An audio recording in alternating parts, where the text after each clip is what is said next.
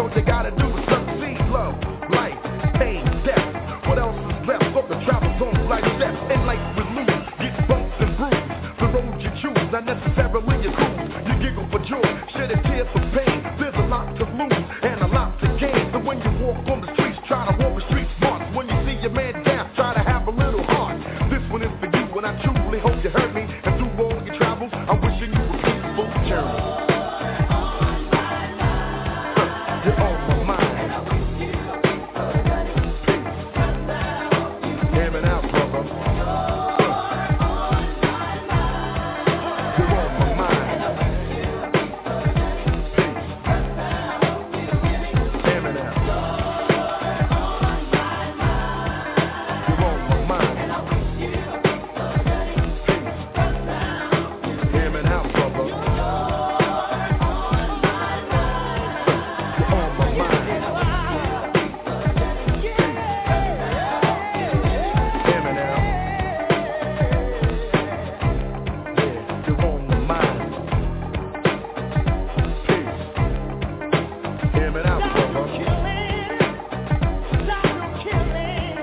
You're on my mind.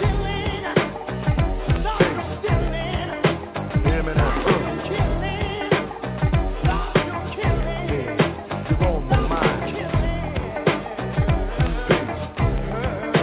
Hear me now, brother. You're on my mind. Hear me now, brother. You're on my mind. Hear me now.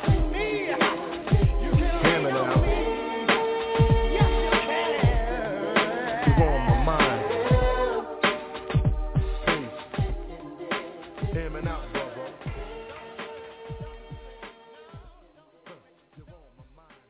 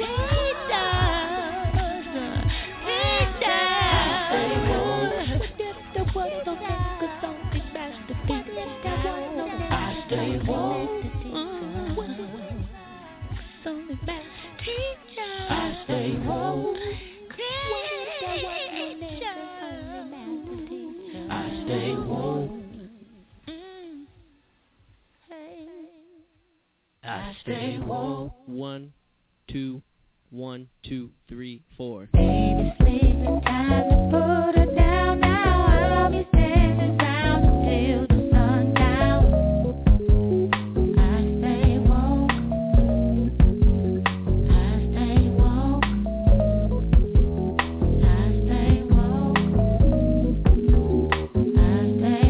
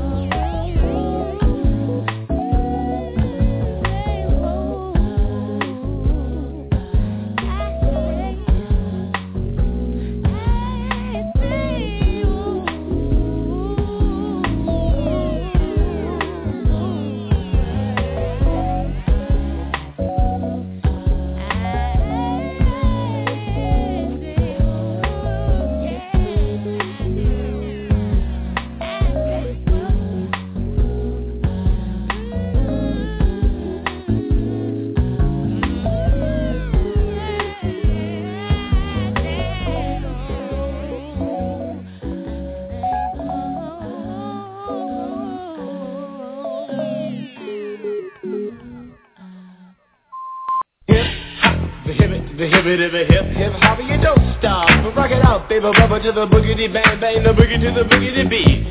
Now what you hear is not a test, I'm rapping to the beat. And me, the groove, and my friends are gonna try to move your feet. You see, I am Wonder Mike, and I like to say hello. Up to the black, to the white, the red, and the brown, and the purple, and yellow. But first, I gotta bang, bang, the boogie to the boogie. Say up, jump the boogie to the bang, bang, boogie. Let's rock. You don't stop, rock the rhythm that'll make your body rock. Well, so far you've heard my voice, but I brought two friends along. And next on the mic is my man Hank. Come on, Hank, sing that song. Check it out. Well, I'm imp the dimp, the ladies pimp, the women fight for my delight. But I'm the grand master with the 3 MCs that shop your house for the young ladies. And when you come inside and to the front, you do the freak spank and do the bump. And when the sucker MCs try to prove a point with Trent's trio, or when the serious joiner from sun to sun and from day to day, I sit down and write a brand new rhyme because they say that miracles never cease. I've created a devastating masterpiece. I'm gonna rock the mic so you can't resist. Everybody, I say it goes like this. As I was coming home late one dark afternoon, reporter stopped me for an interview. She said she's heard stories and she's heard fables that are vicious on the mic and the turntable. This young reporter I did adore, so I rocked the vicious rhyme like I never did before. She said, damn fly guy, I'm in love with you. And Casanova legend must have been true. I said, by the way, baby, what's your name? Said I go by the name Lois Lane, and you can be my boyfriend, you surely can. Just let me quit my boyfriend called Superman. I said, he's a fairy, I do suppose, flying through the air in pantyhose. He may be very sexy or even cute, but he looks like a sucker in a blue and red suit. I said, you need a man who's got finesse and his whole name across his chest. He may be able to fly all through the night, but can he rock a party till the early light? He can't satisfy you with his little worm, but I can bust you out with my super sperm. I go do it, I go do it, I go do it, do it, do it. And I'm here, and I'm there. I'm Big Bang Hank, I'm everywhere. I just throw your hands up in the air and party harder like you just don't care. Let's do it. I don't stop, y'all. I take a top, y'all. You don't stop. I go hotel, motel. And what you gonna do today? If I'm gonna get a fly girl, gonna get some spank and drive off in a death OJ. Everybody go hotel, motel, holiday inn. You say if your girl starts acting up, then you take a friend. I say skip. God, what can I say? I can't fit them all inside my OJ, so I just take half and bust them out. I give the rest to Master G so he can shock the house. I said a M-A-S, a T-E-R, a G with a double E. I said I go by the unforgettable name of the man they call a Master G. Well, my name is known all over the world by all the foxy ladies and the pretty girls. I'm going down in history as the baddest rapper there ever could be. Now I'm feeling the highs and you're feeling the lows. The beat starts getting into your toe. You start popping your fingers and stomping your feet and moving your body while you're sitting in your seat. And then damn, they start doing the freak. I said bam, right out of your seat. Then you throw your hands high in the air. You're rocking to the rhythm, shake your dairy air. You're rocking to the beat without a care. With the short shot MCs for the affair. Now I'm not as tall as the rest of the gang, but I rap to the beat just the same. I got a little face and a pair of rhyme eyes. All I'm here to do, ladies, is hypnotize. Sing it on and on and on and on and on. The beat don't stop until the break of dawn. I sing it on and on and on and on and on like a hot butter. The pop, the pop, the pop, the pop, the pop, pop. You don't dare stop, but come on, ride, y'all. Give me what you got. I guess by now you can take a hunch and find that I am the baby of the bunch, but that's okay. I still keep in stride, cause all I'm here to do is just wiggle your behind. Sing it on and on and on and on. The beat don't stop until the break of dawn. I sing it on and on and on and on and on. Rock, y'all. Throw it on the floor. I'm gonna freak you here, I'm gonna freak you there. I'm gonna move you out of this atmosphere, cause I'm one of a kind and I'll shock your mind. I put the jig to the in your behind. I say the 1, 2, 3, 4, come on, girl. I get it on the floor. Come alive, y'all. Give me what you got, cause I'm guaranteed to make you rock. I said 1, 2, 3, 4. Tell me one to Mike, what are you waiting for? To the hip hop, the hippie to the hippie, the hip hip, the hopper, you don't stop. Rock it to the bang, bang the boogie. Say up, jump the boogie to the rhythm of the boogie to beat. Well, skittle bebop, we rock a Scooby-Doo. Well, guess what, America, we love you. Cause you rock and a roll with us so much so you can rock till you're 101 years old. I don't mean to brag, I don't mean to boast, but we're like hot butter on a breakfast toast. Rock it out, a baby bubba to the boogie, then bang bang the boogie to the beat. Beat is so unique, come on everybody and dance to the beat. Have you ever went over a friend's house to eat and the food just ain't no good? I mean, the macaroni soggy, the peas all mushed, and the chicken tastes like wood.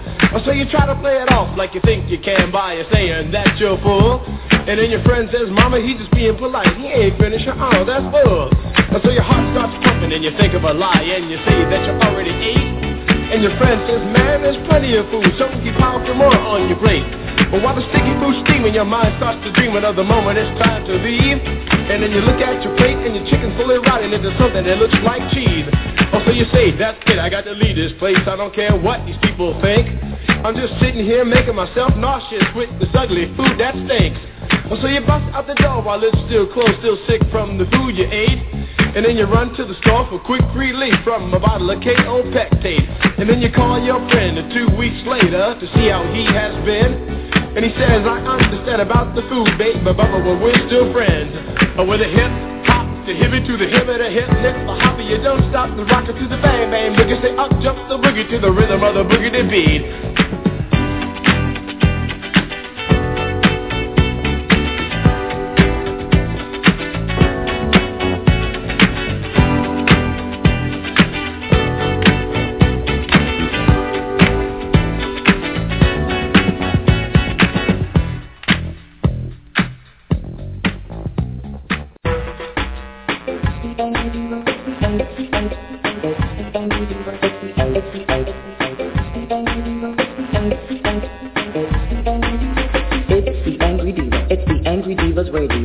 It's the Angry Diva, the Belle of Boston, the Angry Divas radio show. This has been another Bitch House production. This has been another Bitch House production. The Angry Divas radio show. Airing live weekday at 12 p.m. Eastern Standard Time on blogtalkradio.com. Check out our website, www.angrydivas.com. That's D-E-V-A. Get it right, boo. This has been another Bitch House production. The Angry Divas radio show. The Belle of Boston, the Angry Divas, the Angry Divas, the Angry Divas.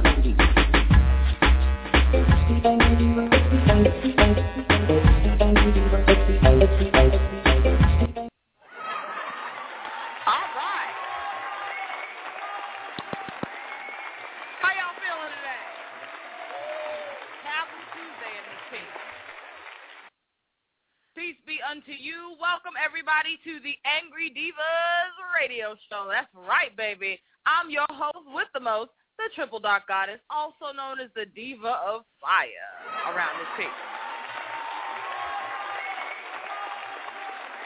I got a couple of housekeeping things to take care of. Let me put me some music on in the background while I talk, right? So it's not just me. Oh, that's my jam. All right. First and foremost, y'all know how we do this thing. We come to you live every weekday, that's Monday through Friday, from 12 p.m. Eastern Standard Time right here on blogtalkradio.com. Make sure you check out our website. That's www.angrydevas.com. Get it right, boo. This has been another Bitch House production, and of course, it's always my pleasure. You can check us out on the web for our blog, for links to the show, also for links to certain classes, healing modalities, and such the like. Peace. Thank you. I'm trying out a couple of new things. I told Valerie I would. All right. Let's get on into the show. I'm gonna actually do a couple of things differently today. I'm going to air a couple of grievances. We're going to call this day Festivus.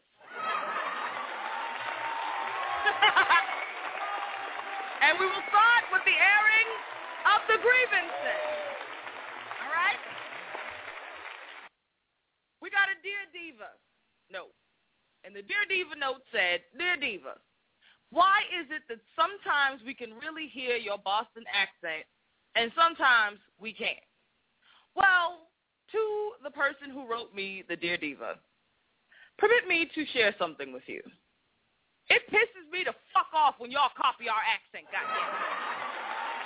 Pisses me off. And you always fuck it up. You non-Bostonian motherfuckers, you ruin it. It ruins it even for us. I hate hearing you people try to mock the New England/Boston accent. You do it terribly. It always pisses me off. It always has. It's even terrible to see alleged hometown actors doing movies and fucking up the accent. Y'all saw Ted. Wahlberg need his ass beat. Terrible. It was terrible.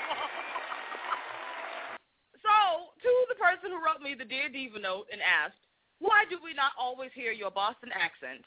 Well, my dear, over the course of my life, I have actually gotten quite good at hiding it. I have done it with just about every word except anything with that fucking letter R in it. I can't do it. I do it sometimes with certain words.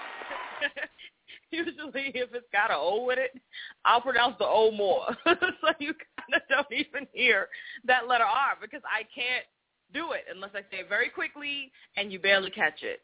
But I get tired of shit like, all right, picture this. Valkyrie going to call me this morning. Yeah, I'm talking about Valkyrie right now. I'm talking about her. Valkyrie going to call me this morning and ask, how was I or whatever the fuck. And I don't even remember what the word is that I had said to her. But after I said it, she kept fucking repeating it in her horrible New Yorker trying to copy Boston accent. I almost hung up on her ass. Valkyrie, you lucky as fuck. I almost hung up on your ass. Because that shit pissed me off. I was like, you know what? I'm going to start calling you, saying shit like hot dog and shit. Motherfucker. Motherfucker. Start calling you. Fucking up New York words on purpose. Y'all, nobody does it to Bostonians like they do to anyone anywhere else in the world. Not that I've experienced anyways. And I have been in a crowd of folks with all kind of accents.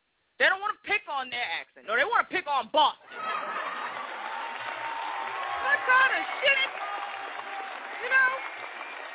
Don't jump on Boston and shit. I remember going on the Negro College Tour. That's what I'm calling it. It was officially called the Black College Tour, but I called it the Negro College Tour. And I didn't want to go. My mother made me. I did not want to go. I was like, I'm not going to school. No fucking HBCU. You're out of your mind. The hell do I look like congregating with a bunch of Negroes talking about getting an education? And she looked at me. Her mouth fell open. I said, what do I look like congregating with a bunch of Negroes talking about getting an education? There's nothing to those schools anymore. Maybe when you were my age and going to college, it was worth something. But I'm going to tell you, 30 years later, it ain't shit.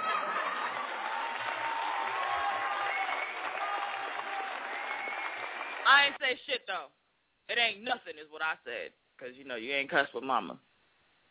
But she made me go anyway. And so we go on the Negro College Circuit, the Chitlin Circuit College. Yeah, I'm talking shit. Yes, I am. And when we get there, they ask our group, where y'all from? We shout out, Boston! Boston! And this southern motherfucker gone pop it back. Oh, Boston? I'm like, what? No, nigga. No.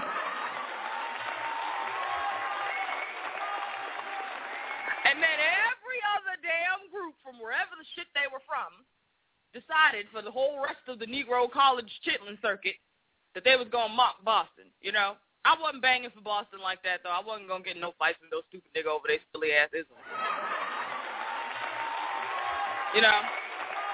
What I did do, though, is represent a very different side of Boston. Because I could have showed them Roxbury, Dorchester, and Matter motherfucking Paint. But I didn't. I instead chose to show them a little bit of the Roxbury Hills and the Jamaica Plains and, that whole sort of the forest hills of Boston. I gave them a little flavor that they savor. So that is why Diva does not always just let her Boston flow, because I get tired of you motherfuckers terribly mocking our accent. That's one of my, grinds my gears. And do not forget, like I already said, today I am naming today Festivus. We are beginning with the airing of the grievances. Okay? Awesome. That's grievance number one. The whole accent shit.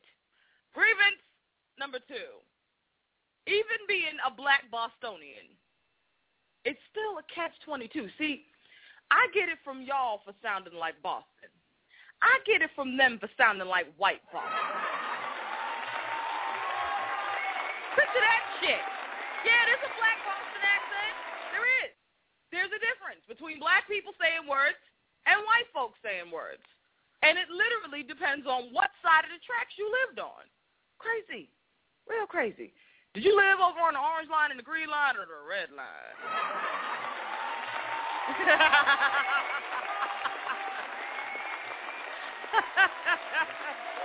Shout out to Boston. Y'all know this is my city, and I love this place. Even that dirty-ass water. Y'all need to understand also, before I get too far into the show, that Angry Divas will be on vacation next week, and I'm going to do my best to see if I can get somebody to fill in. Y'all know can't nobody do it like I do it. But I'm going to do my best to see about getting someone to, cover and take care of a couple of the shows. Because I told y'all August was coming, and what did I say was going to happen in August? I said me and Valkyrie was going to take Boston by storm.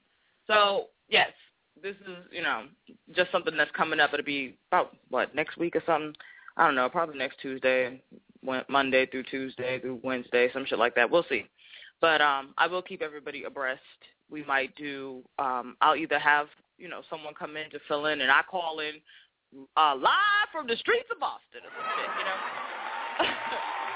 Or we'll do, I'll upload a couple of replays. Doing Angry Diva's greatest hits and shit.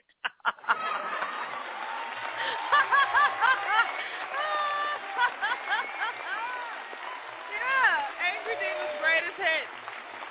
I'll go find the shows with the greatest hits of all time. I actually have never looked at it from the perspective of what would be greatest hits according to what our fans like. I know what my hits are because those are my favorites. But anyway, I'll put together an Angry Diva's greatest hits, and we'll keep it rocking and all. But yeah, there's a difference between the black Boston accent and the white Boston accent. And interestingly enough, hold on a second. I'm just getting a ping from Blog Talk. Okay. There's been an issue as of late with Blog Talk Sound. They've been working out a couple of kinks and bugs on their end. What it has done on our end is calls get dropped. People get kicked off calls. People get kicked out the chat room. I get kicked out of my own show. And other such fuckery. So, today, I couldn't call in from the studio.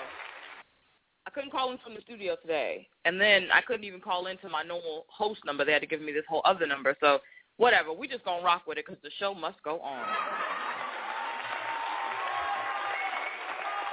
Anyway, let me get back into my points here. I had something to say about this before Blog Talk sent me this little update. There is a difference between black Boston and what would be considered white Boston.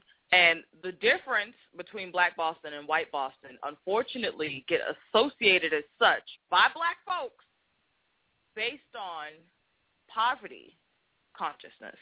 So I was doing a little thinking about this today, and I read this really great article by the Muslim Bushido. One of my sister friends shared it. And I'm considering, either resharing it or some kind of way making it available to you all so that you can, have access to the information and read it for yourself. But as a result of my conversation with Valkyrie from yesterday to today, my considerations in general from, last Friday's show up until this very moment, I decided to open up today and talk a little bit about black conservatism. And I decided to name the show that in specific, but it's not just and only black conservatism. So I'm going to tell you, I got 4 concepts I'm working with here. Now, listen, all right, this is not something I've been working on for a terribly long time. So forgive me if it sounds a little whatever, This is right off the top of my dome, which is sheer genius, but if I haven't chewed on it enough to break it down for your feeble mind, it's not my fault. Keep up. All right, now. I'm fucking with you. y'all. All right, let's get into this. I got 4 points. We've got black conservatism. Let me say it right. Slow down that Boston. Black Puritanism, black liberalism, and then the black ghetto. Now, I am considering these things just and only based on my Dear Diva message that I got today, talking about why do we sometimes hear my accent and sometimes we don't. And it got me to thinking about my experiences from being a young tot to, right now today, with different folk in Boston, with the different racial energies and tensions even in Boston, and my own experiments. Y'all know I'm a mad scientist. The fuck?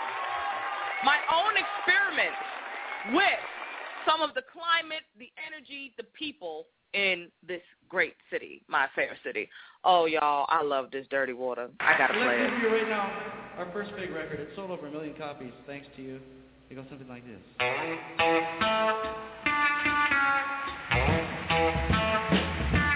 going to tell you a story. I'm going to tell you about my town. I'm going to tell you a big fat story, baby. Yeah, it's all about my town. Yeah, down by the river, down by the banks of the river top. Oh, that's a town, baby. That's where you find me, along with lovers, mothers, and kids. Always there, cool people live. But I love that dirty water.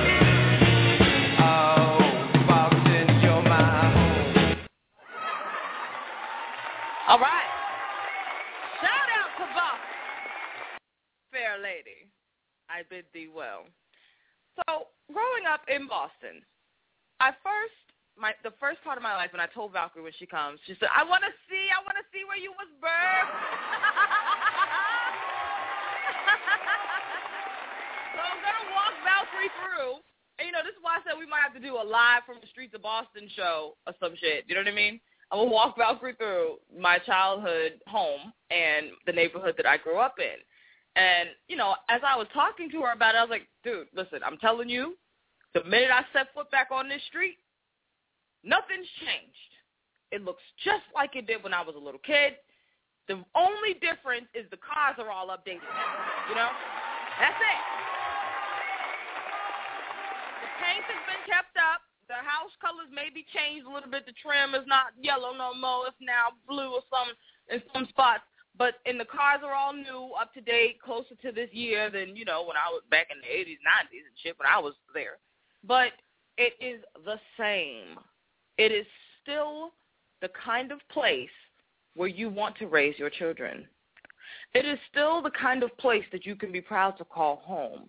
It's still the kind of place where you nod and smile with your neighbors and you guys exchange coffee or, you made coffee cake, she brewed coffee. Y'all are all going to throw block parties. It's still the kind of place that I could be proud to say this is my home. Hasn't changed. Hasn't changed at all. People have moved out. The elders have passed on. Folks have sold their homes. Energy of that space remains. Interestingly enough, when we left that beautiful little space, because of another black bitch, See, this is the fucked up thing. This is why I don't particularly like when certain type of Negroes move into the neighborhood. Yeah, I said it. I don't give a damn. Told y'all All in the Family, one of my favorite shows. The fuck? And I was talking to somebody about that yesterday, too, and I was like, I don't remember him ever saying nigga.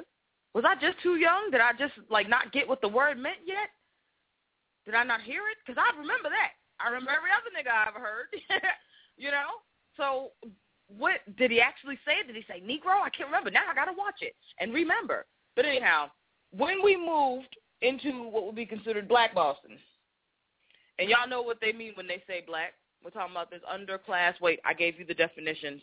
I said we've got 4. We've got black conservatism, black puritanism, black liberalism, and black ghetto. Well, depending on what part of Black Boston you're in, you can be anywhere from Black Puritanism to Black Ghetto.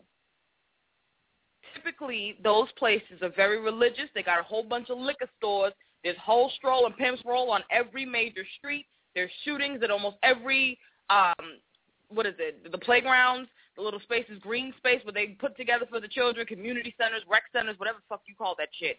Those kinds of places typically end up having, this sort of thing. So you can run the gamut.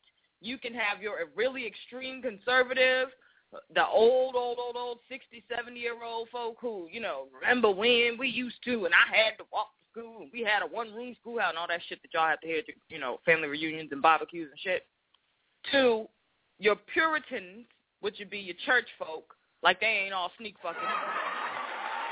Okay? Like they're not all sneak fucking. Sneak fucking pastor and sneak fucking all the deacons and the drummers and everybody else. And they ain't all sneak fucking each other on some old other shit tip. To Black liberalism, which is poverty. Nothing but poverty. Everywhere where Black folks vote liberal, there's decay.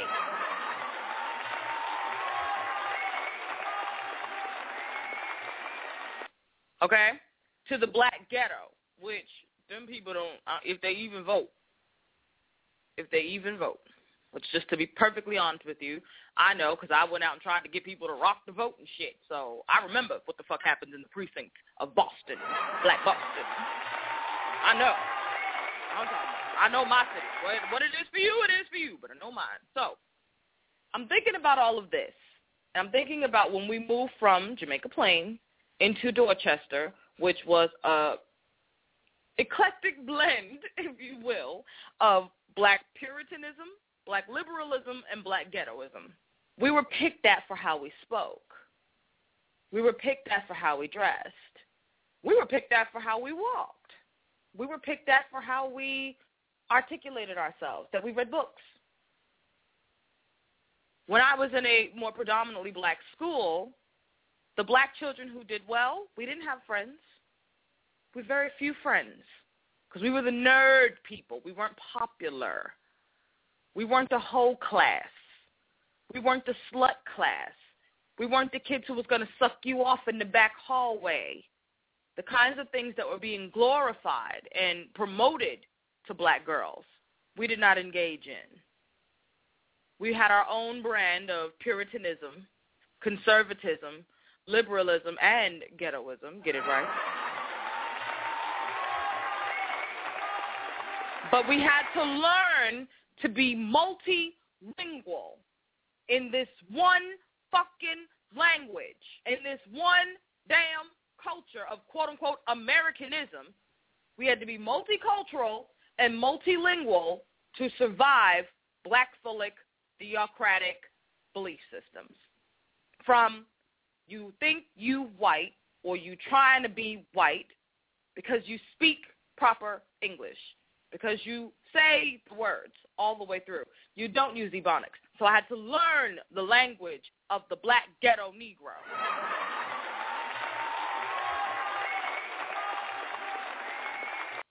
To accommodate at first, because I cared at first. We were taught that we's brothers and sisters and all that bullshit. So at first, I was trying to accommodate these children who, for whatever reason, felt inferior just by the mere fact that I read, wrote, and spoke well. I then learned that inferiority was the product of the TV they were watching. See, my mother never got us cable. I didn't get cable till I moved out at 20, okay? I did not get cable till I was 20. I moved out. I'm glad that mother never got us fucking cable. We used to have to, y'all remember the little ear antennas, you know what I'm saying, where you can pull one way and one the other way and twist through it, and you put a little piece of tinfoil on it and shit to try to get the picture clear. Y'all remember that shit. Don't act like you remember it. It wasn't that damn long ago. We used to try to nigger rig the shit up so that we could watch MTV2 by the time we got to high school so we could see what the hell our friends was talking about because they had blocked all video stuff from the computers at school. The schools that I went to in the neighborhoods that would be considered white, they had computers and books and resources. We took dance and art and theater. When we moved to Black Boston, and my sisters, see, because I still took buses and trains across town the fuck away. I don't give a damn. I wasn't doing it. I got the fuck out the public system and put myself into something greater. My sisters also went to public school with other Negro children. They were taking Spanish and gym as electives. Spanish and gym. We had theater and art and dance and sculpting and media and, I mean, all kinds of shit. I was mad at the kids who had journalism and archery and fencing. You know, I was jealous about that. I was jealous. And I would go home and bitch about it. Like, do you know that in Abington the children have blah, blah, blah, blah, blah, and we only have blah, blah, blah, blah, blah. And my sisters looked at me and said, what? We got gym in Spanish. We get gym in Spanish. And gym is a joke because we don't have a gym in our school. Our school's in a house. It was named after the person who lived there. So, you know, they turned her house into a school. Muriel Snowden. Black woman. Beautiful. Beautiful. And so, you know, that made it more real for me. I always went to school in places that were not in Black Boston. Once I started to interact with black children who were in Black Boston and from Black Boston, that's when I understood there was such a thing as a disparity. But I also understood that there was a disparity because their mother subscribed to it. My mother purposely kept us out and away from such neighborhoods in our formative years, especially. Well, what the hell happened to her brain when we hit high school? But, you know, we've talked about that here before. But in our formative years especially, she did everything she had to keep us out of Black Boston and away from those kinds of schools. See, I see that certain communities, certain neighborhoods, there's a thick swell when it comes to even the assistance and stuff, blacker neighborhoods, browner neighborhoods. But if you, with your, you know, assistance needs, took yourself, whatever your voucher is, I don't know, whatever the heck is going on in your life, right? In our case, you know, we're state kids, you know? And so we had, Mommy had support for our rent, Mommy had support for our food, and such like. And so we would live in a neighborhood that had a couple of apartments allotted for such a low-income family, but it wasn't a black neighborhood. But what black folks who were smart, still stupid, because how the fuck do you need assistance for your children? Stupid. Yeah, I'm calling it fucking stupid. You know why I'm calling it stupid? Because my mother was middle class. The hell do you drag yourself down into black ghetto-ocracy is beyond me. And then birth children there, but whatever. This is what the children of the civil rights movement have done. So, whereas we came from a middle-class family, homeowners, landowners, women who were married and stayed home and took care of their children, educated their children in the home. It's something about a certain generation of black folk that decided to subscribe to lacktivism and mediocrity. They came out of conservatism probably because of the constant tacking of race and racism to the conservative Republican Party. They're all racist. Let's sew that shit up. They're all fucked up. All right? Let's sew it up and end that discussion right there. They're all racist. They're all fucked up. No one is better than the other one. Now, when we talk about conservation of a thing, black conservation, see, that's the root word in conservative. Conservation is the principle. Conserve is the root. When we're talking about black conservation, conservatism, whichever way you can apply it, even that is multifaceted. When we're conserving a black value system, to conserve a black ethic would be to divest from black race identity. I have a video on the Angry Deva fan page. Watch the fucking video. All right? Watch the video. It's a video of a black Egyptian scholar who goes into this whole creation of race, that it is a 19th and 20th century creation. Now, I remember this from my legal classes.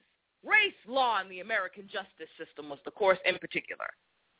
And we were talking, this is my favorite professor, favorite Africana studies / law professor.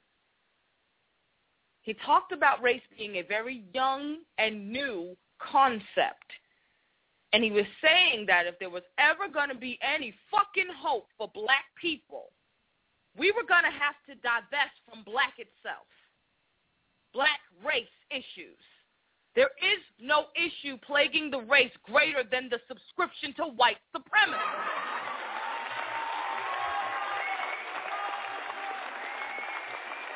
How you know you yourself as a black-skinned American or wherever you are subscribed to white supremacy? Do you believe that slavery existed? If the answer is yes, you are a white supremacist. You're a white supremacist. If you believe that bullshit, that's true. If you believe that Egyptians were red-skinned and pale-skinned, you are a white supremacist. If as far as your black knowledge goes is to goddamn fucking Kemet, oh my God. Let me pull it back. I got a special hatred for those motherfuckers. I do. I have no respect for them because their sole existence is to continually deny the centrality of the mother and the divinity of the mother. So I have a special hatred for those people. I've hated them since they began, and I will hate them until there's no more breath among them. They want to usurp the mother's position and put that sorry-ass dick on top, and I will never stand for that. Ever. I never have. I never will. Because it's a myth. It's a falsehood. A fallacy. Now, back to my point. We've got an entire collective of Negro folks who literally believe in racism and the supremacy of white folks. You know them. They'll say shit like, there's a war on black men. Black men don't have the power to do no harm, but the police do. Listen, if you believe that, do you realize what you're saying? Black men have no power to do any harm. Then let us simultaneously be rid of them right now. Abort them in utero? Get rid of them. You know why? Is not capable of doing harm to defend his mother. Y'all, you're not even going to tack this on me. Let me get some of the dick you suck. Malcolm X said that the black man has failed in many ways, but perhaps the most egregious of all his failures is his failure to protect the black woman. So, if black men do not have the capacity to inflict harm to protect their family, it's time to cull the herd. It is. Because, you know, they got time to riot and burn and loot and stab and kill and shoot and rape and maim and bake babies and abandon. They got time for that. They got the capability to do that. They have the capacity to destroy and to cause harm. They just hate themselves so much they rather harm their families. And apparently so too does the black woman, because it's the black woman who comes out of her mouth and says this mammying bullshit in defense of him. We have an entire cohort of black folks. They're mostly ghettoized. Don't think you not ghetto just because you don't live in the PJs, baby. Don't think you're not ghetto just because you got a PhD or some other form of master intelligence. Don't think that you're not ghetto just because you've never used Ebonics a day in your motherfucking life. You ghetto. You are. We know. Here's how. Here's the proof.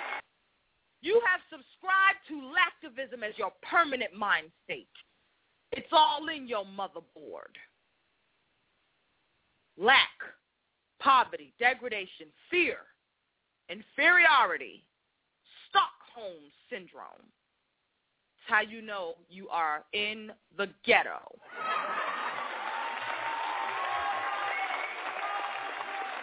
The ghetto is not a damn zip code. The ghetto is not a zip code. The ghetto is the state of your mind. How you think about yourself, relate to yourself, and what your values are. So now that we have discussed at length all the crazy, for those of us who do not subscribe to that crap, first and foremost, let me salute you. And thank you for being on this journey with me. See, I refuse to believe that black women are so broken, fucked up, and stupid that the only way that we can support another sister, listen to what she has to say, throw our support behind her, invest in ourselves with her, is if she's somehow talking about how bad racism is, how horrible white supremacy is. If she's somehow out here taking up banners for black men who don't take up banners for even their motherfucking selves. If she chooses not to subscribe to the propaganda, the news updates about the shit that's allegedly happening around the world. You know, black folks, 300 black girls were abducted, ritualistically raped, and then sold into sexual slavery. But, let's look for the one black man.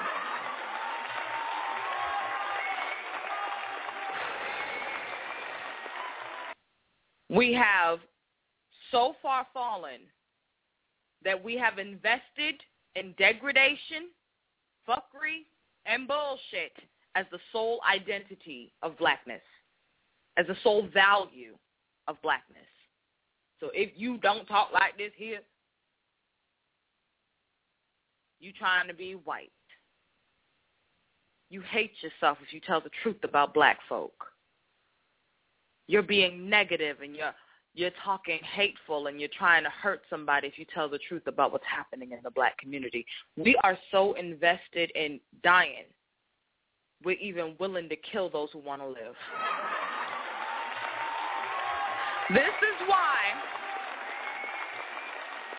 This is why every time there's maybe 6 black men killed by white cops in one calendar year, 6 black men killed by white cops in one calendar year. I'm giving an example.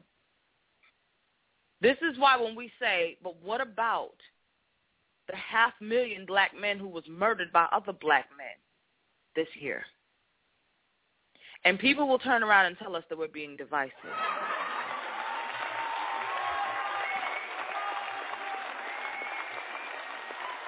That we're being disrespectful, that we're dishonoring the memory of the dead. There is an entire collective of black Americans who are white supremacists. This is why I say that the skin folk ain't the kin folk. We got 2 minutes and 17 seconds before we go into overtime. Make sure you call in 347-826-9930. Again, 347-826-9930. I tried to book an hour and a half show today, but, Blog Talk is awesome, whatever. Here's the number in the chat room.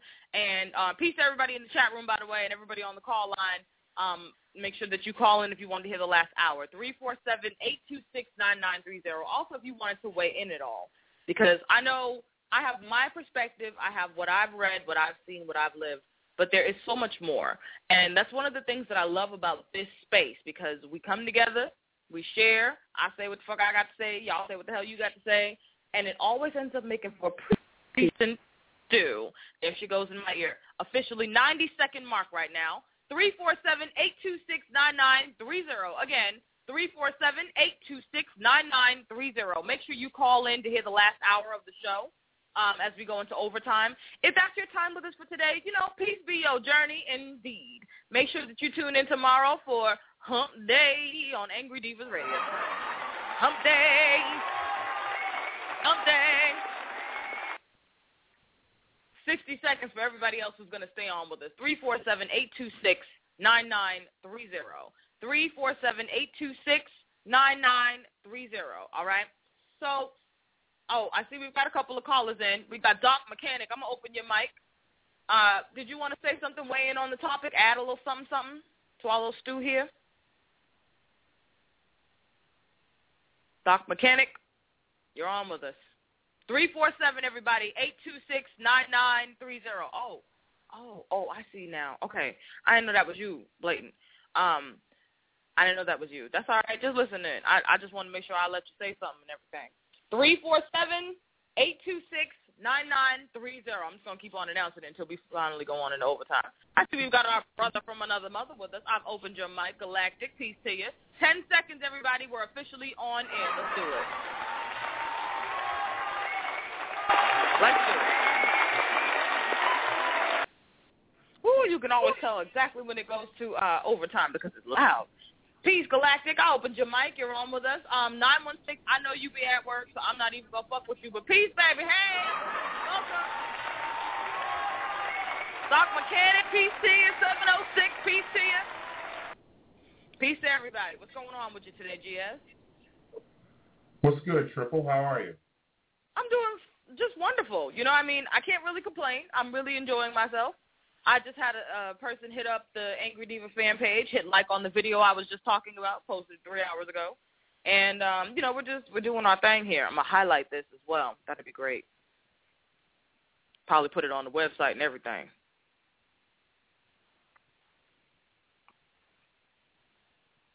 Yep. Anyway, let me get out of Facebook. I guess I can do this stuff. I just wanted to share a little bit, and I know I haven't really given it the time that it needs to marinate and stew, but I just wanted to give a little bit of my perspective, what I have experienced at least, in the difference between black values and black devalues, and what actually does and does not devalue our race. I don't know. I've heard people say things like it was the welfare itself that got black women to give up their middle-class values and accept a life that has produced the now baby mama culture. And I'm going to say this is odd for me because I have to consider both bloodlines. I've got on my mother's side, which we would consider my matriarch side, my mother's family was middle class. My father's family, I don't know what we would consider them. My mother's family was upper middle class. My father's family was a little closer to lower middle class in that they own their own homes. Yes, they own land. They own land all in the South. Their family has owned land. I don't know what the hell has happened from, 40 years ago to now because that predates even me. But I know that, they were land-owning, land-dwelling folk. They spent a lot of time in the reservations, being that they were native, and such the like. So I know that there's all of this cultural and very white supremacist manipulation and machination of our mobility, our upward mobility, and such the like. But I just keep looking at my mother's family. My grandfather worked, provided for his children. They were well taken care of. They had cars. They had a home. And there was 5 children in her family. It's 5 of them. So it was 4 of us, Jesus Christ. I guess every generation they do a little bit better. But it was 4 of us and 5 of them. And, plus my grandparents. But, Nanny made her own wine. Nanny was always cooking. She made her own bread from scratch. She was, your typical middle-class housewife. And she drank. She fucking drank. And so, too, did my grandmother. Them niggas drank like fish. But I'm looking at their life, and then I'm looking at their children.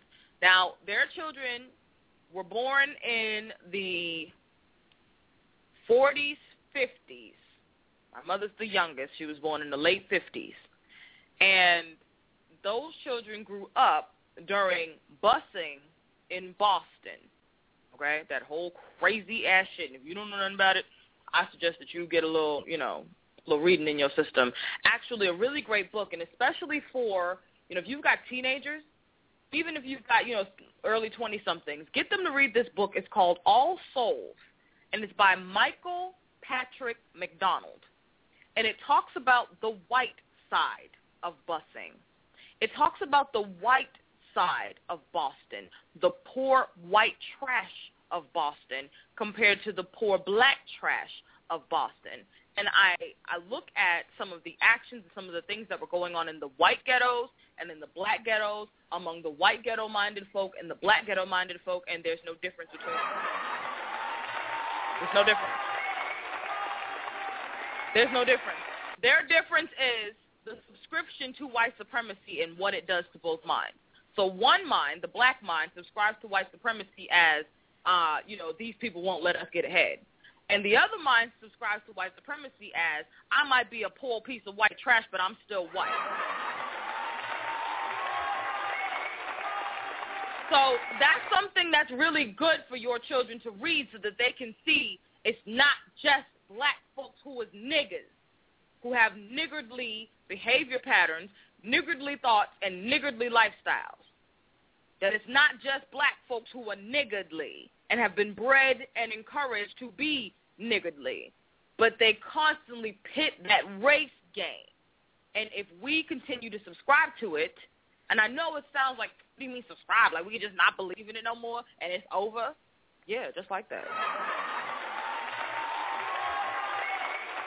See, I remember when they said something, I don't remember what TV program this was, but I heard it. Resistance is futile. Y'all remember that? The first time that I heard resistance is futile, I actually started repeating it because I kept hearing it. Like it was on repeat in my head. And after a while, whenever we were playing, and we were playing robots, cops and robbers, it was like resistance is futile was like always one of the things that we would say. And I just began to understand what my brain had picked up on even back then. You don't go against current to win. You will tire yourself out. You have to figure out, A, which direction the current is going in. B, what is charging that current? What is the governing, ruling energy, power, whatever? How do I get in the flow? And then, once I'm in the flow, how do I manipulate staying there? And improving it. Bending it for myself.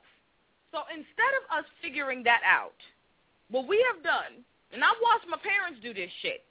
They just wanted to fucking play in, the fucking 60s. I swear to God, all that damn weed in the 60s and shit, you adults, I hear adults talk shit like, oh, the weed ain't weed now like it used to be then. Yeah. You think everything was so great and wonderful then. You don't realize that even that shit is a damn program. It's always been programmed and GMO'd and fucked up. They've been GMOing food since like the 1910s, 20s at least, that they've let us be aware of. You think that free love movement was not manipulated by the goddamn government? See, a real God entity, whether it's a system of governance, a system of religion, your own motherfucking self, or whatever the hell the thing is in your life, a real God entity is always going to be 20 steps ahead of the fray. They planned it for you. They planned the bikini for you. You don't even know why you put that little skimpy piece of shit on your ass. You don't even know how it came to be. You just want a cute one that shows off your little figure. This is the kind of shit I'm talking about. Conservatism.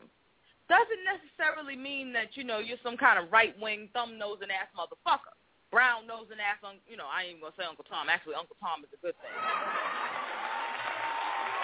This is another thing that the black ghetto class done to degrade those who have actually done the work to pull themselves up and get out of the bullshit traps. They'll call you Tom. If you don't do enough black bootlicking, they'll call you a white bootlicker.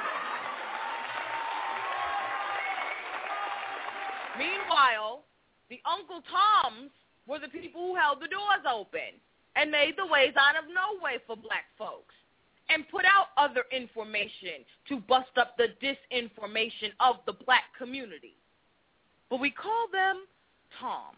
I will never forget the day that I saw the episode, I think it was the Jeffersons, when George was calling, I think it was his uncle. It might have either been his uncle or Weezy's uncle. I don't really fucking remember. But anyway, he overheard him calling him a Tom. And he came out and he read him the riot act. And when he did, I stood up and clapped in front of my whole family. Yes! That's true! That's it! It was the Tom people who made the way open. It's the Toms who will open doors for you and don't even know your fucking name. It's the Toms who see something in you and see you trying to do something and invest either their time, energy, or even their platform in you. The Toms did that shit. It ain't never been the Shaniquas that did it. It ain't never been the Jeromes that did it, the J. Marcuses that did it. It ain't never been the J. Quans that did it. But that's what we have come to privilege. We worship globally court jesters. Do you understand that? We worship the court jesters. You call them celebrities.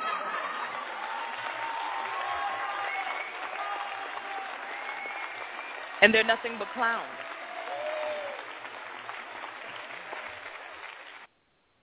They are merely clowns. But we worship them, and we honor them, and we privilege them. It's a very sick thing that's happened to our system of values, belief, and self-investment. When they said self-destruction, better for self-destruction, they were not lying.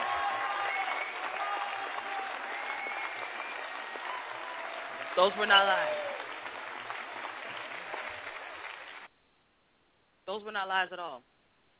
How do we come out of the glorification of black degradatory living, breeding babies out of wedlock? And I don't even like to say wedlock, like you got to get locked in wed, but not having families, having no family values, having no sense of community, having nothing set in place at all to pass on to our children. You know, I saw this with the greed and the vindictiveness. Interestingly enough, my mother's mother and my father's father. When my mother's mother and father divorced, he left her the house. She was pissed at him for divorcing her. So she left the house, moved out, moved somewhere the fuck else, I don't know where, and told everybody in the neighborhood they can come take whatever they want out of the house. They stripped that house down to fucking nothing. The city had to come. They put a lien on it and turned it into a vacant goddamn lot. When my father's mother passed away, my father's father sold the house for his new whore he had been trotting through around there, number 6.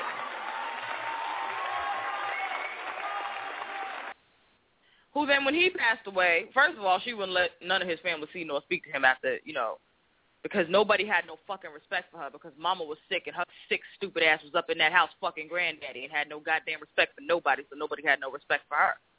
The whore is never respected. It's unfortunate, but it's true.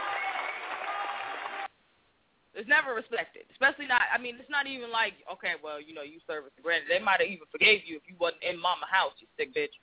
But so because of that kind of shit, nobody had no respect for her. So when granddaddy passed, first of all, his own children couldn't come to his funeral. This is the sick mind of black folks. Second of all, she sold the house and didn't give nobody a dime that was his children and kept it for herself. So as has been typical, see, I tell these stories. This don't mean shit to me to tell. This is our fucking history. This isn't just my family history.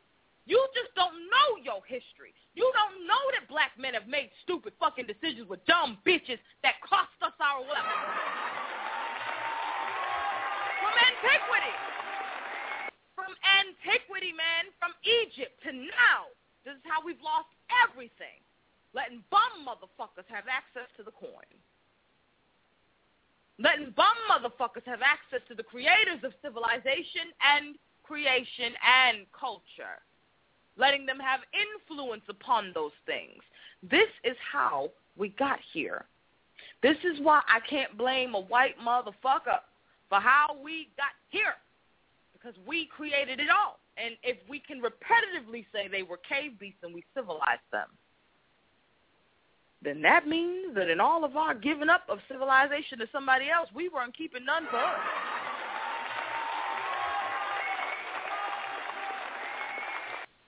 Do you notice that these motherfuckers go around the world, quote-unquote, civilizing people but maintain their hegemony? Have you ever paid attention to it? Or do you just get so red-eye seething mad that you start to spit? I look at this shit differently than everybody else. I look at it very differently than everybody else. And I understand that there's something else going on at play here. See, it takes an oppressor and a complicit oppressee for this thing to work. And the ways that we are complicit are so sickly intertwined with the idea of choice and free will and freedom itself and all of this shit, the freedom of speech, freedom of religion, the freedom of this, and the freedom of that, the freedom of this, and the freedom of that, and none of it's true. Unless you a damn corporate entity, you ain't got freedom for shit. How do we change that around? How do we divest from the same old soundbite? Well, one of the things that I did is I stopped talking shit about quote-unquote racism. I don't believe in it. It's not real. It's not real. See, this new thing that they created in the 19th century and the 20th century, y'all understand what the fuck I'm saying to you, the 19th and the 20th century? Hello? What century is we in now? Okay, enough said. So this new thing that they created just a couple of 100 years ago, yo, this is not even 1,000 years old. This ain't even close. A couple 100 years. Was to cover up the greatest scandal all time. The creation of gender. The removal of the womb from the so-called symbol of salvation. When they took the womb off and called it a cross and got us to subscribe to it, every other program was easy. This is why, and to the ladies who have signed up for the course, thank you, and I look forward to the 19th. This is why in our Lesbian Origins book study, we're going to get into how this came to be and, moreover, how we could manipulate it for our good. I don't bitch about white supremacy. I don't bitch about white privilege. I bathe in white privilege. Why not? I saw this page called Young and Feminine and Brown or some shit like that. And they said instead of bitching about white privilege, go get you some.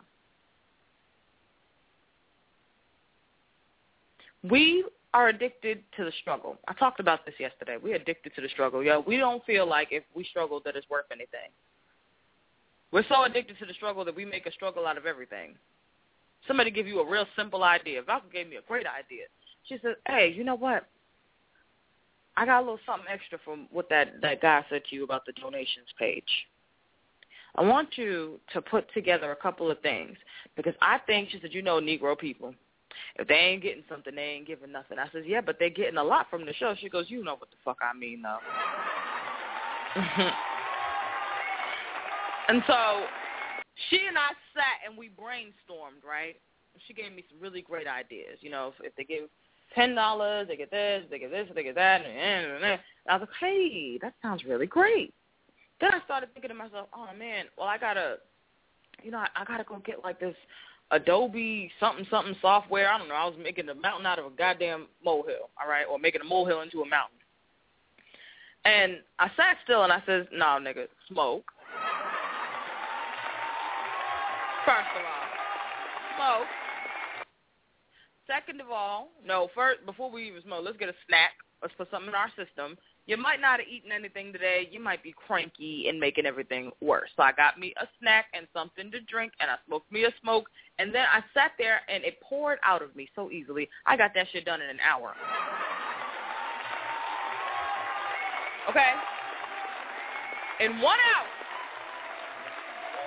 And so now, after talking with Valkyrie, she goes, yes, have a donate button so that people can donate whatever they feel led to, and then put one together so that they'll receive, like, you know how you do your declarations? Send them a 30-day declaration to remember the I am God of themselves, the things that you always talk about anyway. And then she said, you could do your resonance videos and talk about, the thing that you put together for your classes. And I said, I think I will borrow my 4 C's that I discussed in my 4 Wins class, the 4 C's program. And I said, I'll take the 4 C's program and I'll turn it into 4 videos. And so when they donate, $80, they can get those 4 videos that really go into, concentration on self-preservation, creating a sacred practice, your consciousness, the I am vibration, channeling yourself, your higher self, and such the like. And so I put that together in absolutely no time at all because I stopped making it difficult. At first, I was fighting it. That's that addiction to the struggle, your knee-jerk reaction. Check your reaction and have some action sometimes. Put some action steps together so you don't become reactive to everything. You can preempt even what you might be reacting to. I preempted that I was having these reactions because I didn't eat nothing and I hadn't smoked yet. So let me take care of these things and clear my head. Put a little something in my belly. Put a little something in my lungs, and get a new vibration going. And then I did it. And it was easy. We get addicted to the struggle because we've been taught that that's what it takes. And I talked about this yesterday, where our parents would say shit to us, you've got to be twice as good as these motherfuckers and work twice as hard to get half of what they get. No, that's what you told yourself. So while you was on the welfare rolls or with your good job and not creating any form of black conservative enterprise, that you had a great and worthy scapegoat that could say, they're just not letting me. And I have watched over the years as the shit that my father said to me first was, the white man don't want to let no black man have a chance. And now it's, now they want all the young people. They don't want to give no old nigga a chance. Motherfucker, if you don't get the goddamn excuses out of your vocabulary and your constitution, that's why I don't talk to people no more. This is why. I can't stand to be around that because that impacts me, especially being an empath. And most people are not conscious of the energy that they bring. And when you try to bring it to their attention, they'll be like, well, it's like you trying to say that I did that shit on purpose. Who gives a fuck why you did it, bitch? You did it. Now. Who gives a fuck? These sorts of things are our constant experience and exchange in our lives until we change our minds. Nothing is impossible. There is no fucking boundaries. There ain't no limit. There's no limit. You impose all of them. As a person thinketh, so too shall they be. Valkyrie and I were talking after last Friday. She goes, I don't understand. That lady talking about, I know I'm too old to be going back to get my school. What the hell is that about? I said, I don't know. I didn't even listen to that. I don't remember that she said that. I tuned that shit right the fuck out. I have trained my ears to tune out whining and fucking laughing. Yes.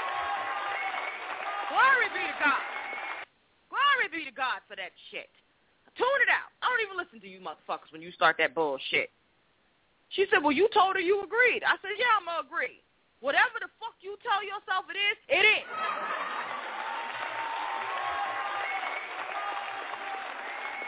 If you tell yourself it's going to be hard, it's going to be hard.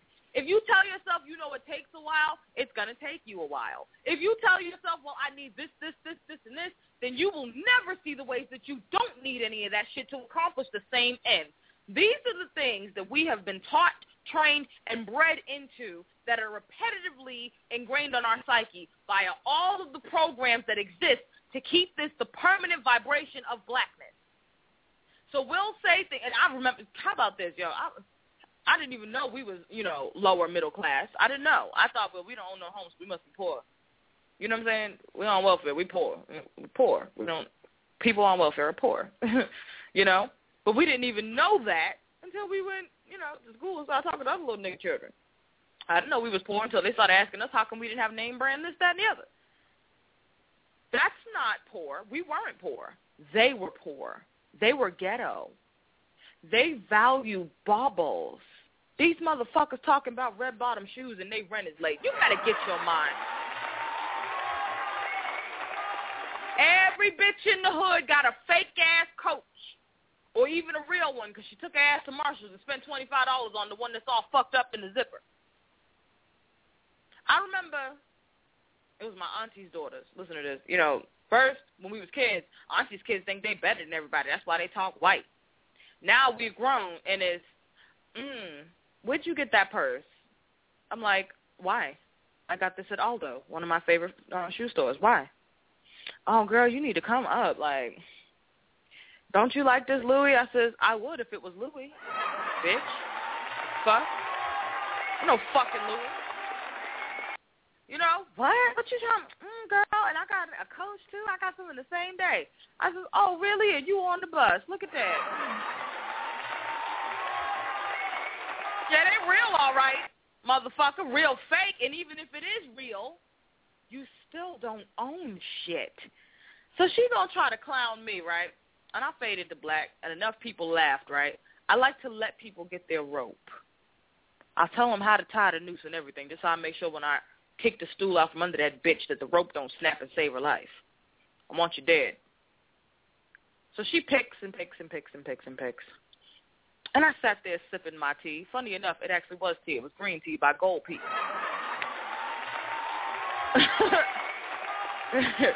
One of my favorites. And so I'm sipping my tea. And I said, I have an interesting thought, sis. If the bag is the Coach, then you the horse.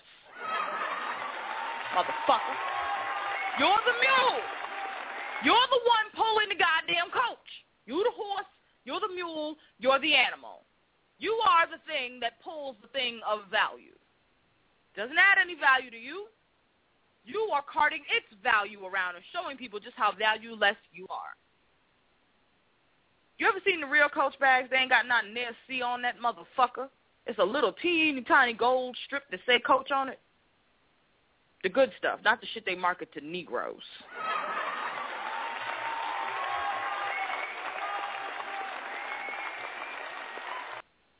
I ain't knocking it. I'm knocking our subscription to this lactivist mentality. We want to wear value instead of being it. We want to show and flash value instead of amassing it. You are not wealthy, well-to-do, nor rich because of the clothes you wear. You're wealthy, well-to-do, and rich when you no longer got to go sit at your motherfucking desk to have this shit, bitch. Get your mind right. What is wrong with people? When you can sit in your home and work your work and figure your shit out that way and still have all the things that you want to have. When you can rest assured that your next 15, 20 fucking generations don't got to go get nobody's job.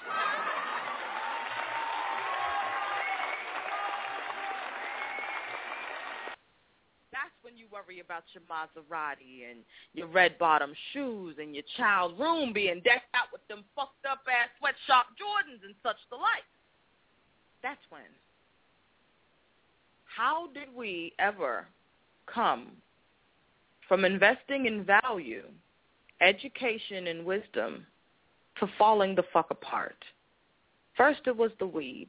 This is why they called it a gateway drug. They had done something to it. Certain sections of folks were getting certain sections of stuff, just like now. It's not any different. This is why immediately following the rolling late 60s, early 70s came the crackhead fucking 80s.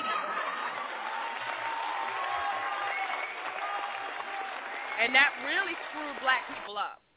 Because them same children, them same civil rights children, are the ones who were in on that whole thing.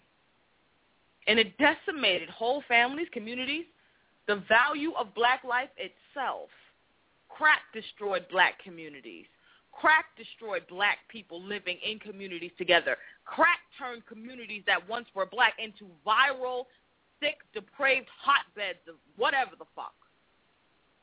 And our refusal to admit to the rearranging of black DNA via the choices of our mothers and fathers, from the weed to the crack, even the drink, and all the shit in between, the acid and whatever the fuck they were dropping, LSD and all that shit, mushrooms, all that shit, whatever it was. We're looking at what the kids are doing now, and we're saying it's crazy.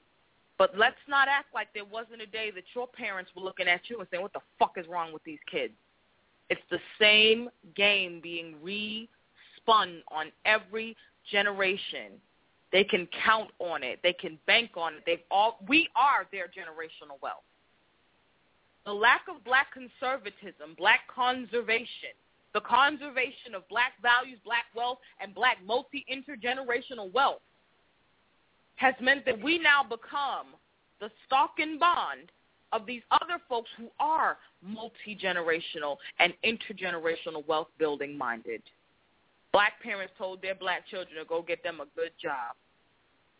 Go be a good slave on somebody else's shit. Even today, black parents are still telling their black children to go get them a good job. Because they can't tell you how to create your own because they're still slaves.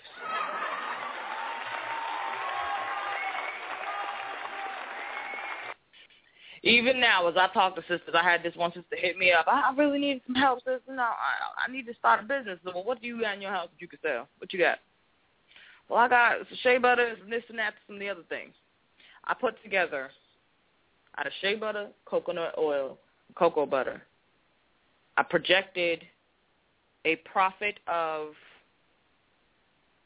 about $2,100 in a couple of months if she did it the way I told her to and, worked it the way I told her to. She has yet to do so, so I'm going to. Fuck that.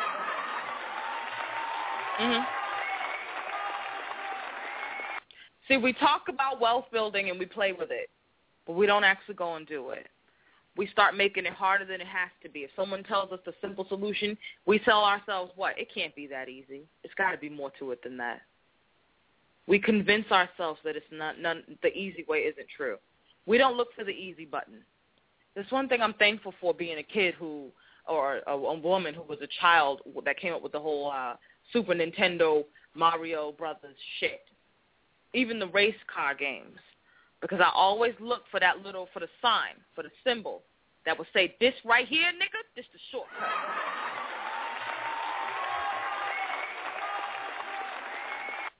I always like to play little games that have you trying to find like 20 hearts in a scene of all kinds of jumbled up, falling over shit. You know what I mean? Look like somebody took a closet, turned it upside down, and you got to find the 20 hearts in that fucked up tornado-ridden closet. I like things like that, brain teasers, puzzles, things that are going to help me problem solve, things that are going to help me to see a way out of no way, things that are going to help me to learn what is the spark that I need to get up from here. That's the kind of stuff we need to be investing in with our children. These are the kinds of things that we need to be investing in with our own goddamn self. So we don't turn around and need to make things harder than they have to be. So we really do begin to invest in our own wealth and wealth building. So we really do begin to realize value when we hear it. We don't know value when we hear it. We know what makes us feel good. We know what we like to listen to because it sounds good. But we don't know the value of the thing. I remember doing this exercise really quick, and then, yes, by all means, please.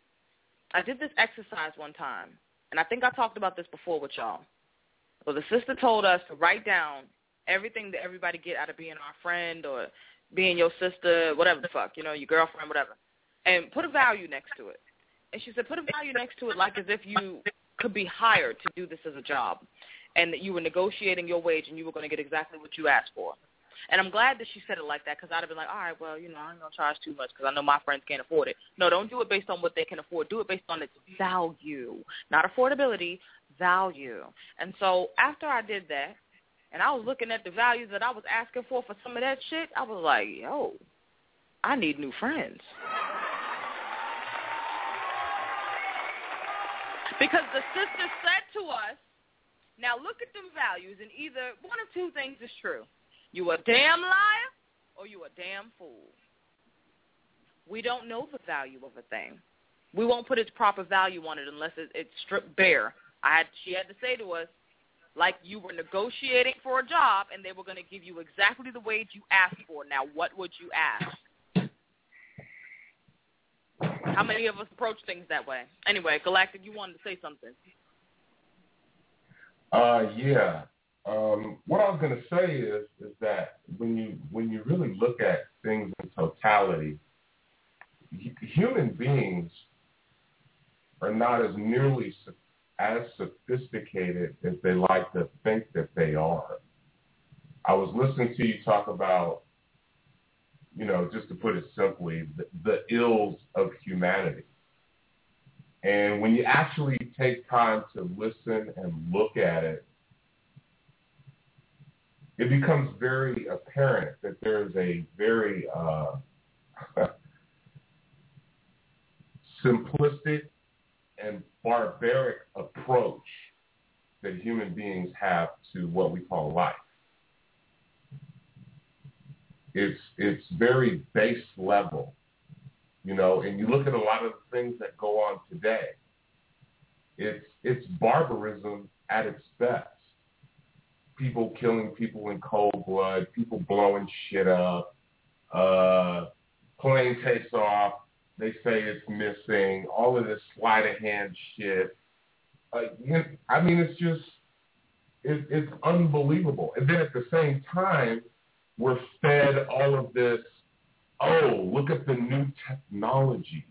Look at the advancements being made in this field and that field and all of these different things that are groundbreaking. And it's like the perfect dichotomy. Because when you look at it for what it is, on the one hand, we're being led to believe how sophisticated we are. And then on the other hand, we can't even feed people. For all our sophisticated technology. Yep. Well, here's the thing. It's the polarity system, Galactic, the have and the have not. But what I'm saying is that when I say that we're not very sophisticated, just like you give examples, people will come up with every reason in the world to rationalize why these things happen. And it's really simple. It's not, people try to reconstruct the wheel, and it's not necessary. It's very simple, it's very basic, and just like when you're talking about values, most of the things that people value have nothing to do with themselves personally. Absolutely nothing. And you gave a plethora of examples. Coach purse, car, house, job, career, all of these types of things that are completely outside of the actual person. But that's what they pursue. Not pursuing in the sense of creating greater value within themselves. They're doing it in the sense of just creating greater value, and that's what they get. That's all that they get out of it. Just like yesterday, what was it? I just heard that Robin Williams died. Now, here's the guy. All right. Here's the guy. I don't know how many people are familiar with the Bay Area. He lives in Tiburon, which is north of San Francisco. It's very close. It's beyond high rent district. It's right next to the water. If you've ever heard of Sausalito, It's right next to Sausalito, which is just like this little rich haven that's extremely small. Now, the reason I brought him up is because they said he was depressed. About what? You got fame, you got money, you're living in the lap of luxury.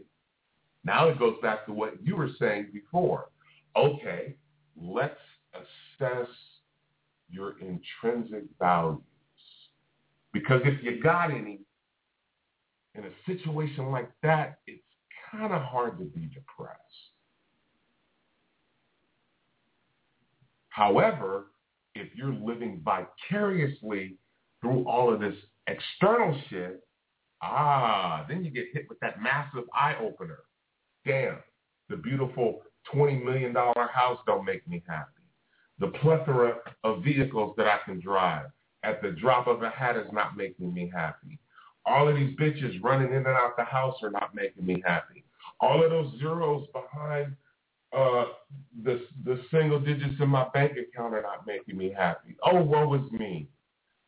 What did I do wrong? Now, doesn't that just sound kind of really crazy for a person to be in a situation like that? Something that most average people are aspiring and knocking themselves out to get, and he kills himself. Well, first of all, they say he killed himself, and they say he killed himself for depression.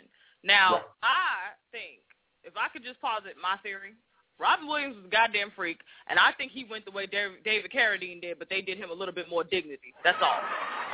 Okay. Now, I don't have a problem with how they, put it together. I mean, it's an acceptable reason. It's an acceptable expectation. And it also goes to speak to something very real, something that I have even experienced myself, being, female and black. When I remember having something go on with me, and some woman said, "What you have problems with? You ain't even got no kids. You single. What the fuck you got? What problems you got? What problems you got?" Right? I think that all of us, it all depends on, A, what we value, B, how we live our lives, and C, how we perceive issues, how we deal with them, what we think is the problem in our life, and what we think wouldn't give us any problems. Someone who is bigger than me in a fuller frame would look at me and say, "Girl, ain't nothing wrong with you." And I might look at me and be like, "All right, well, let's do a couple of more squats and let's lift a couple of more weights because there's a little wiggle when you move your arm, and I don't like that. Let's do something else." You know what I mean? And someone else, I might see another sister, and I think she looks gorgeous, and she might have a whole host of things. I think that her fucking hands are nice, and she might think that her hands are terrible. Everybody has a different way of valuing something about themselves and something about their relationship to other people in the world. And I think it's interesting just watching how those things end up playing out with every last one of us.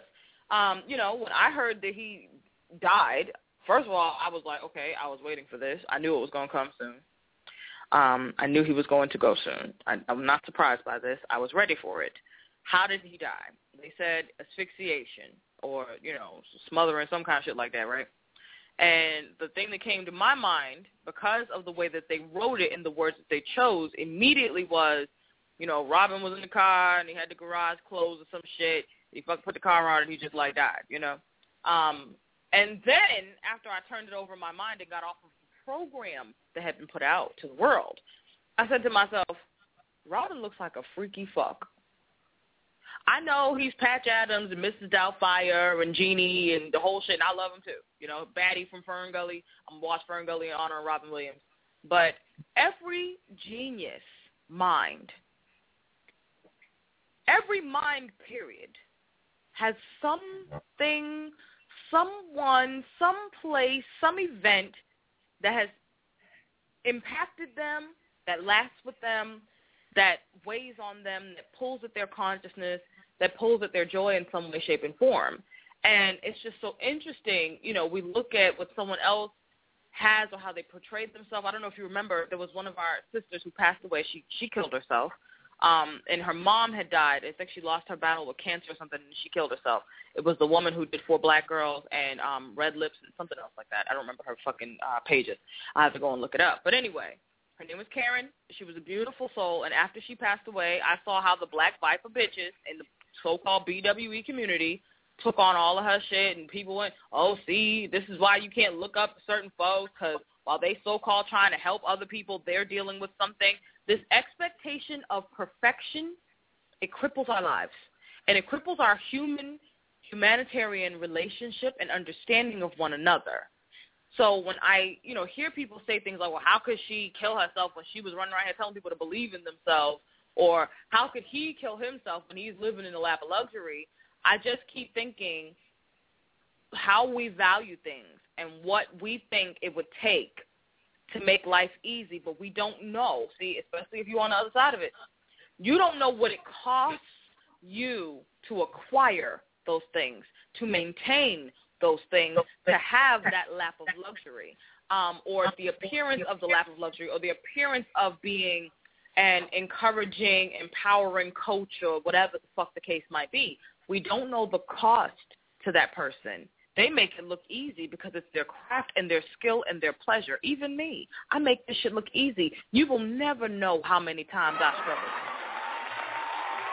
Well, I guess. Other than my little bitching about blog talk and their crap, Well, I guess that's the reason. I guess you just stated the reason why that phrase was coined. Be careful what you ask for. You just might get it. Just might get it. Because anything worth having is worth working for, and it's going to take some level of, if anybody who's achieved anything, no matter what it is, it's taken some level of concentration, sacrifice, dedication. That's just all part of it. Now, how much are you willing to give up, depending upon how far you're trying to take it? That's, an individual has to know what they're getting into. Yes, not only that, but what kind of roles you get locked in on. Be a celebrity. I would never want to be a celebrity, ever. Nope. I would never want the simplest shit in my life getting played out on cable news, regular television, social media. Hell, you can't even die in peace, Galactic. Right. I could just be walking into a restaurant as a famous person, and I'm clumsy. I trip over my own feet and fall down. It's on every fucking newspaper in the. I couldn't live like that. I couldn't do it. I couldn't do it. Now, it has its perks, though. The flip side of that, go anywhere you want, do damn near anything you want, act a fool, and where most people would be drugged through the mud, you won't. But, there's that two sides to every coin thing. And we all have to weigh that when we make our choices. And that goes back to values, like we're talking about. Yep. What do you value? And what does that value mean to you? See, for every increase, there's a cost.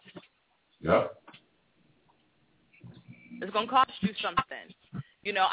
That's even the lesson Valkyrie was giving me, talking about the full donations thing. If you want to increase, it's going to cost you. You got to put in to get out for everything. You can't get fat off of crumbs. I don't. That's why I don't just listen to shows and I don't just read books. I go take classes and study with people, and we do book studies and group talks and chats and stuff like that so that we can build and alchemize and learn how to utilize the energy. And it's a whole lot of things that have to do with value. That's why, Galactic, black people are the least math literate folk on the planet, even though we created the shit. And this is why value is fucked up for us, because everything's numbers, and we don't even understand numbers. But and I'm laughing not because it's funny. I'm laughing because it's just so the irony of it all. Let me just put it that way. Mm-hmm. The irony of it all, and it's amazing to me especially with that particular thing that you're talking about. Because we run from that shit like it's kryptonite, like we're Superman and it's kryptonite. You know, those two things, man, mass science, keep that shit away. I don't want to deal with that. I don't want to have nothing to do with it. And it's a part of every human being's everyday life. There is no getting away from it. It's everywhere. It's constant.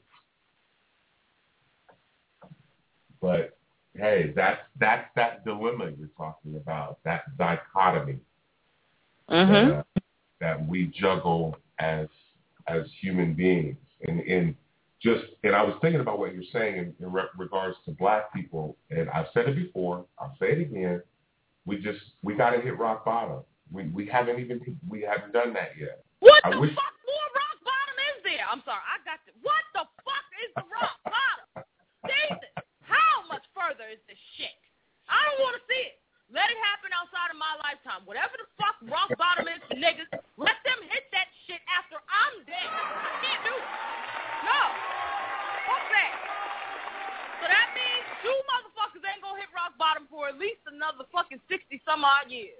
60, 70, 5 years. You're not gonna hit rock bottom. See the shit go any further. How low can you go? How low can you go? And see, the reason why I said that, and I'm glad you said what you just said, because like you stated before, with the way that things work out, they're always long-range plans. Remember when you were saying that? When you go back to, thousands of years ago. It's always, and that's true. These plans are always long-range because I can look at on a continuum, black folks, okay, going into the 60s, let me see, we have Brown versus Board of Education. Education started to open up for blacks at the same time. Then they started rolling out birth control. Margaret Sanger was on the map. Then we had affirmative action. Well, then we had the voting rights. I don't understand why we don't celebrate Margaret Sanger. We should celebrate her. My point is, all of these things were happening roughly around the same time. And then while all of that was going on, at the same time, they started the deconstruction of the nuclear family. And in the middle of all of that, there was welfare, there was all of these things, just like you had said. But these are long-range plans. Now, today, we're seeing the result of all of that. Some shit that happened that started a good 40 years ago. We're seeing the results of it. Nah, man, that shit started 1865. You get my point. 1865 was the goddamn Emancipation Proclamation. Thus began the constant slave mentality of niggas via their own culturation of their own fucking children to subscribe to this bullshit-ass program. Right, but to keep it elementary for your listeners, let's give them something that's more up-to-date that they can work with.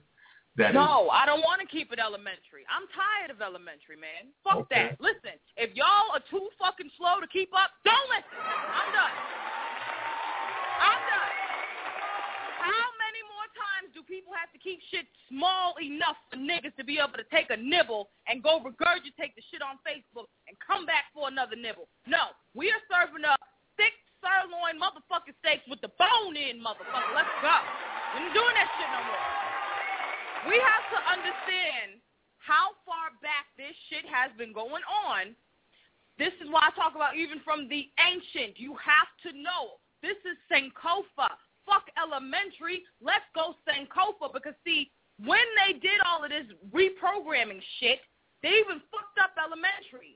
Now elementary means it is no longer decomposable into its original form. And I don't want to deal with that. I don't do it. If we can't break it down into its original form, and if people's minds cannot do that, there is no point in even me being here. I'll end the show right now today and never do another one. I'll fucking close this whole shit down. I'm serious. Sankofa, babes. Go back and get it. We have to be able to go back and get it. Go back and bring it to the now. Go back and see how long they've been running this program. Because the date that I gave also coincides with the truth that the very concept of race itself is only as old as the 9th century. The 19th century. That's when they began the codification of race into the laws. Actually, to give you a date of its first appearance, it's 1610 right here. Their first recording of race as a marker of or classification for a demographic group. Didn't used to be like that. Even in immigration, when y'all go look at that video, I talked about this on the page. I'll reshare it so it's current. Even in immigration, when we have black Egyptians come over here, they classify them as Arab, which is classified as white. Now, I remember being a middle schooler, and we went to school. We had a foreign exchange program at our school because at the time of me being in middle school, that Somali conflict was actually ramping up or had just begun or whatever the case might be. So we had a whole bunch of Somalian students in our school. And I will never forget, we're getting ready to take the Stanford 9. And one of the kids, his name was Ahmed Ali.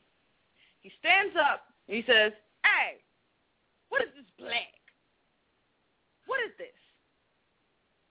There's nothing down here for Somalian. There's nothing down here for, Arab. There's nothing down here for Islam.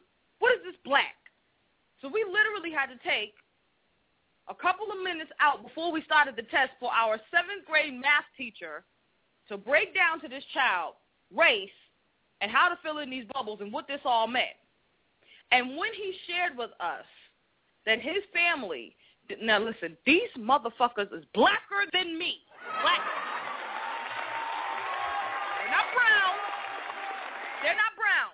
These people are night black, midnight. They classify as white because of their faith and because of their ancestry. It's interesting how these things end up being broken down. And we will never know how to get out of the traps. We'll stay in the lactivist thinking and the bitching about the bullshit and keeping it all small. I can't deal with small-minded fuckery. I don't do shallow. I like the deep. Let's go into the deep. Let's go into the deep. I don't have patience for it. So, like I said, anybody listening who needs it elementary, stop fucking listening because I'm not doing it now. Before she cuts us out of here, because she will cut us the fuck out, let me just say to everybody, I appreciate you tuning in. Definitely make sure you come on back in here tomorrow. I might maybe do another show later today. I don't know. We'll see. Give me an hour.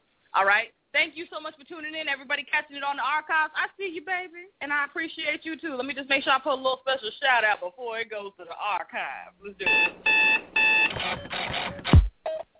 Just like music.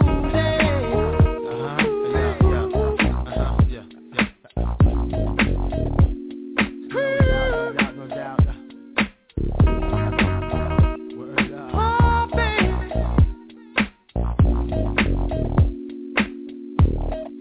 Just like music. To relax my mind so I can be free and absorb the sound that keep me round, doing my thing constantly with no worries. Peace to keep Murray. Just like music. To keep me flowing, to keep me going, to keep me growing, to keep me to eat from knowing what happens out there. It's not my concern. You wanna die, it's not my turn. Like to do something to me like jumping the Mercedes on the highway, doing over 80 without music, baby. Ow!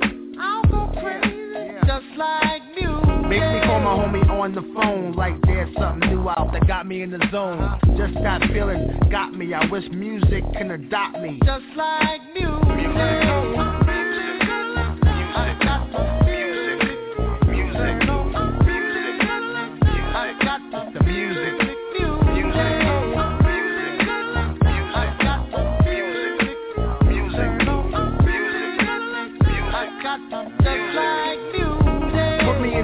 My woman got me in the air saying sweet nothings. Make love come out the mouth, no frontin', like all of a sudden. Just like music. Taking away your worries and cares. Any problems, music will be right there. Together match, yo, we a perfect pair. Is that true, Marvin? Yeah, music. Yo, to get you the spontaneous, body soul snatcher, universal language. It be the light to open up. This is it. What the fuck? Just like music. One fly tune to have black and white vibe in one room.